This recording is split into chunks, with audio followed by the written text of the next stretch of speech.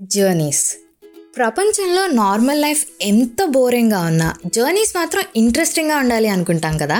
అలా కార్లో వెళ్తున్నప్పుడు ఎవరైనా ఆపి లిఫ్ట్ అడిగితే బాగుంటుందని, లేదా బస్లో వెళ్తున్నప్పుడు ఇంట్రెస్టింగ్గా ఎవరైనా మన పక్కన కూర్చుంటే బాగుంటుందని, లేదా అట్లీస్ట్ ట్రైన్లో ఎవరైనా మాట్లాడడానికి దొరికితే చాలు అనిపిస్తుంది కదా.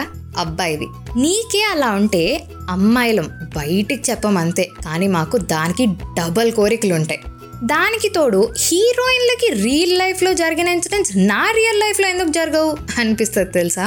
Presenting to you the middle class journey stories of Ritika featuring Rashmika.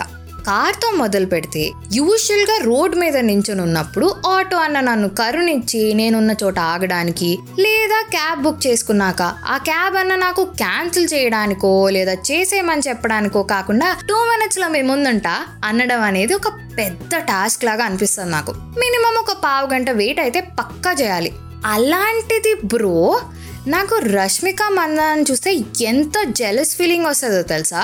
అరే ఎలా అబ్బా, అసలు ప్రతి జర్నీ అంత ఇంట్రెస్టింగ్గా ఉంటుంది ఆమెకి. భీష్మాలో ఐకియా రోడ్ దగ్గర వైట్ చుడిదార్ వేసుకొని మంచి ఆక్సిడైజ్ సిల్వర్ బ్యాంగిల్స్ వేసుకొని చెయ్యి అలా ఊపేసరికి హీరో ఆగుతాడు, మంచిగా తనని వాళ్ళ ఫ్రెండ్స్ని ఎక్కించుకుంటాడు. అదే సిట్యువేషన్లో నేనుండుంటే ఏమై ఉండేదో తెలుసా. ఒకవైపు నా ఫ్రెండ్స్ నీ వల్ల ఇదంతా ఫాస్ట్గా రెడీ అవ్వమంటే అవ్వలే, అవసరం ఏంటి నీ ఫేస్కి ఇప్పుడు ఈ తెల్ల చుడిదార్, నువ్వేమైనా మగధీర సినిమాలో కాజల్ అనుకుంటున్నావా, ఆవిడ కూర్చుంటే కూడా నువ్వు ఇంకా పొట్టిగానే ఉంటావు అని క్లాస్ పీక్తూ, ఇంకోవైపు క్యాబ్లు క్యాన్సిల్ చేస్తూ ఆటో అన్నలు ఆస్తులు అడుగుతూ ఆ ఎండల్లోనే నించుని ఉండేవాళ్ళం. ఇంకా లిఫ్ట్ అంటావా, అంత సినిమా లేదు బ్రో. ఒకసారి నేను మా నానమ్మ వాళ్ళ ఊరు వెళ్ళాలన్నమాట. అప్పుడే గీతా గోవిందం రీసెంట్గా రిలీజ్ అయింది. వెళ్ళే సాయంత్రం కదా, మార్నింగ్ సినిమాకి వెళ్దాం పదా, మన విజయ్ ఉంటాడు, సినిమా అదిరిపోయిందని బయట టాక్ అని నా ఫ్రెండ్స్ కాలేజ్ బంక్ కొట్టి మరీ తీసుకెళ్లారు. సరే అని వెళ్తే మళ్ళీ అక్కడ బస్సు సీన్. అసలు రష్మిక గారు, మీకు బస్సులో వెళ్తే అంత ఎగ్జైటింగ్ స్టోరీ దొరకడం ఎలా అండి? సినిమా చూసిన ఊపులో నేను కూడా అబ్బా ఈరోజు నైట్ బస్సు జర్నీ ఎంత అమేజింగ్గా ఉంటుందో ఏంటో అనుకుంటూ ఆవేశపడ్డా. వెళ్ళి చూస్తే విండో సీట్ అని తీసుకున్న సీట్కి వెనక్కి ఇన్క్లైన్ చేసుకోవడానికి అవ్వట్లే. అన్న ఒకసారి ఇది చూస్తారా అంటే అవ్వట్లేదు అని బస్సులో పనిచేసి ఆయన అడిగితే, అది అవ్వదమ్మా, దానికి పక్కన ఒకే బటన్ ఉంది చూడు, నొక్కకు విరిగిపోయింది అన్నారు.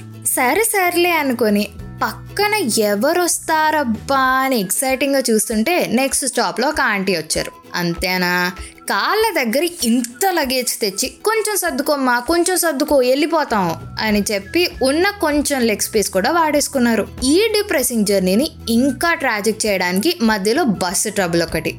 అదేంటో నేను ఎప్పుడు బస్సు ఎక్కినా 7 గంటల్లో వెళ్ళాల్సిన బస్సు మినిమం 10 గంటలు పడుతుంది.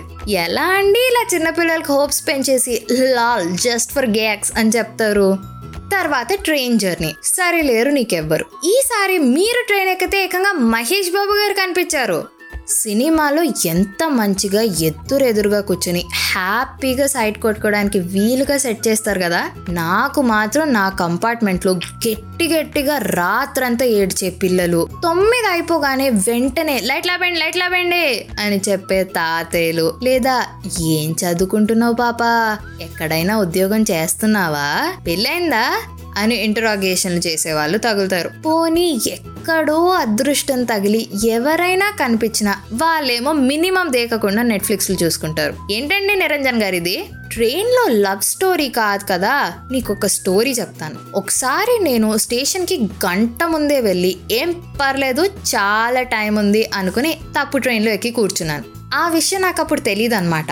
నా పక్క సీట్ ఆయన కొంచెం సేపు సొల్లేసి చాలా క్యాజువల్గా నీ టికెట్ చూపించమ్మా అని అడిగితే చూపించా. ఇది లాస్ట్ మంత్ టికెట్ కదా అనేసరికి హార్ట్ ప్యాంట్లోకి వచ్చేసింది. అంటే యాక్చువల్లీ ఈ సీట్ మా ఆవిడ కోసం బుక్ చేశాను, అందుకే అలా తెలుసు అంటే, సార్ ఇందాకటి నుంచి చెప్పరేంటి సార్ అనుకొని పరిగెత్తాను. మ్యాటర్ ఏంటంటే లాస్ట్ మంత్ టికెట్ చూసుకొని గరీబ్ రథ్ ఎక్కా, కానీ ఈసారి బుక్ చేసుకుంది దూరంతో గరీబ్ రథ్ కన్నా 15 నిమిషాలు ముందే వెళ్ళిపోద్ది. రూమ్ ఖాళీ చేసి అప్పుడే సో బ్యాగ్స్ చాలా ఎక్కువగా ఉన్నాయన్నమాట. అవన్నీ పట్టుకొని పరిగెత్తాను చూడబయ్యా. ఆ రోజు పాపం ఎవరో మహానుభావుడు ప్లాట్ఫామ్లో హెల్ప్ కూడా చేశాడు అనుకో. ఇదిగో ఇలా ఉంటాయి నా జర్నీలన్నీ. అయినా తప్పులేదులే బ్రో, అక్కడ రష్మిక ఇక్కడ రితిక, అడ్జస్ట్ అవ్వాల్సిందేలే. ఇంకా ఏదో ఒక రోజు కార్ కొనుక్కొని నచ్చిన వాళ్ళతో ఒక లాంగ్ డ్రైవ్కి వెళ్ళాలి, కానీ ఇలా మెట్రోల్లో కలవాలి, ట్రైనుల్లో మాట్లాడాలి అనే ఫ్యాంటసీలు ఇవన్నీ టైం వేస్ట్ అవ్వరాలి సార్. ఇప్పుడు ఇంకా కరోనా వచ్చాక అసలు మొహాలే చూడడానికి అవ్వట్లేదు. అవును, నీ మిడిల్ క్లాస్ జర్నీలు కూడా క్రేజీగా ఉంటాయా లేక నాలాంటి వాటిలాగే బోరింగ్ స్టోరీసా? ఆ స్టోరీస్ నాకు కింద కమెంట్ సెక్షన్ లో చెప్పు. అండ్ ఈ జర్నీస్ కనుక నువ్వు రిలేట్ అయితే కింద కమెంట్ సెక్షన్ లో నీ ఫ్రెండ్స్ ని ట్యాగ్ కూడా చెయ్యి.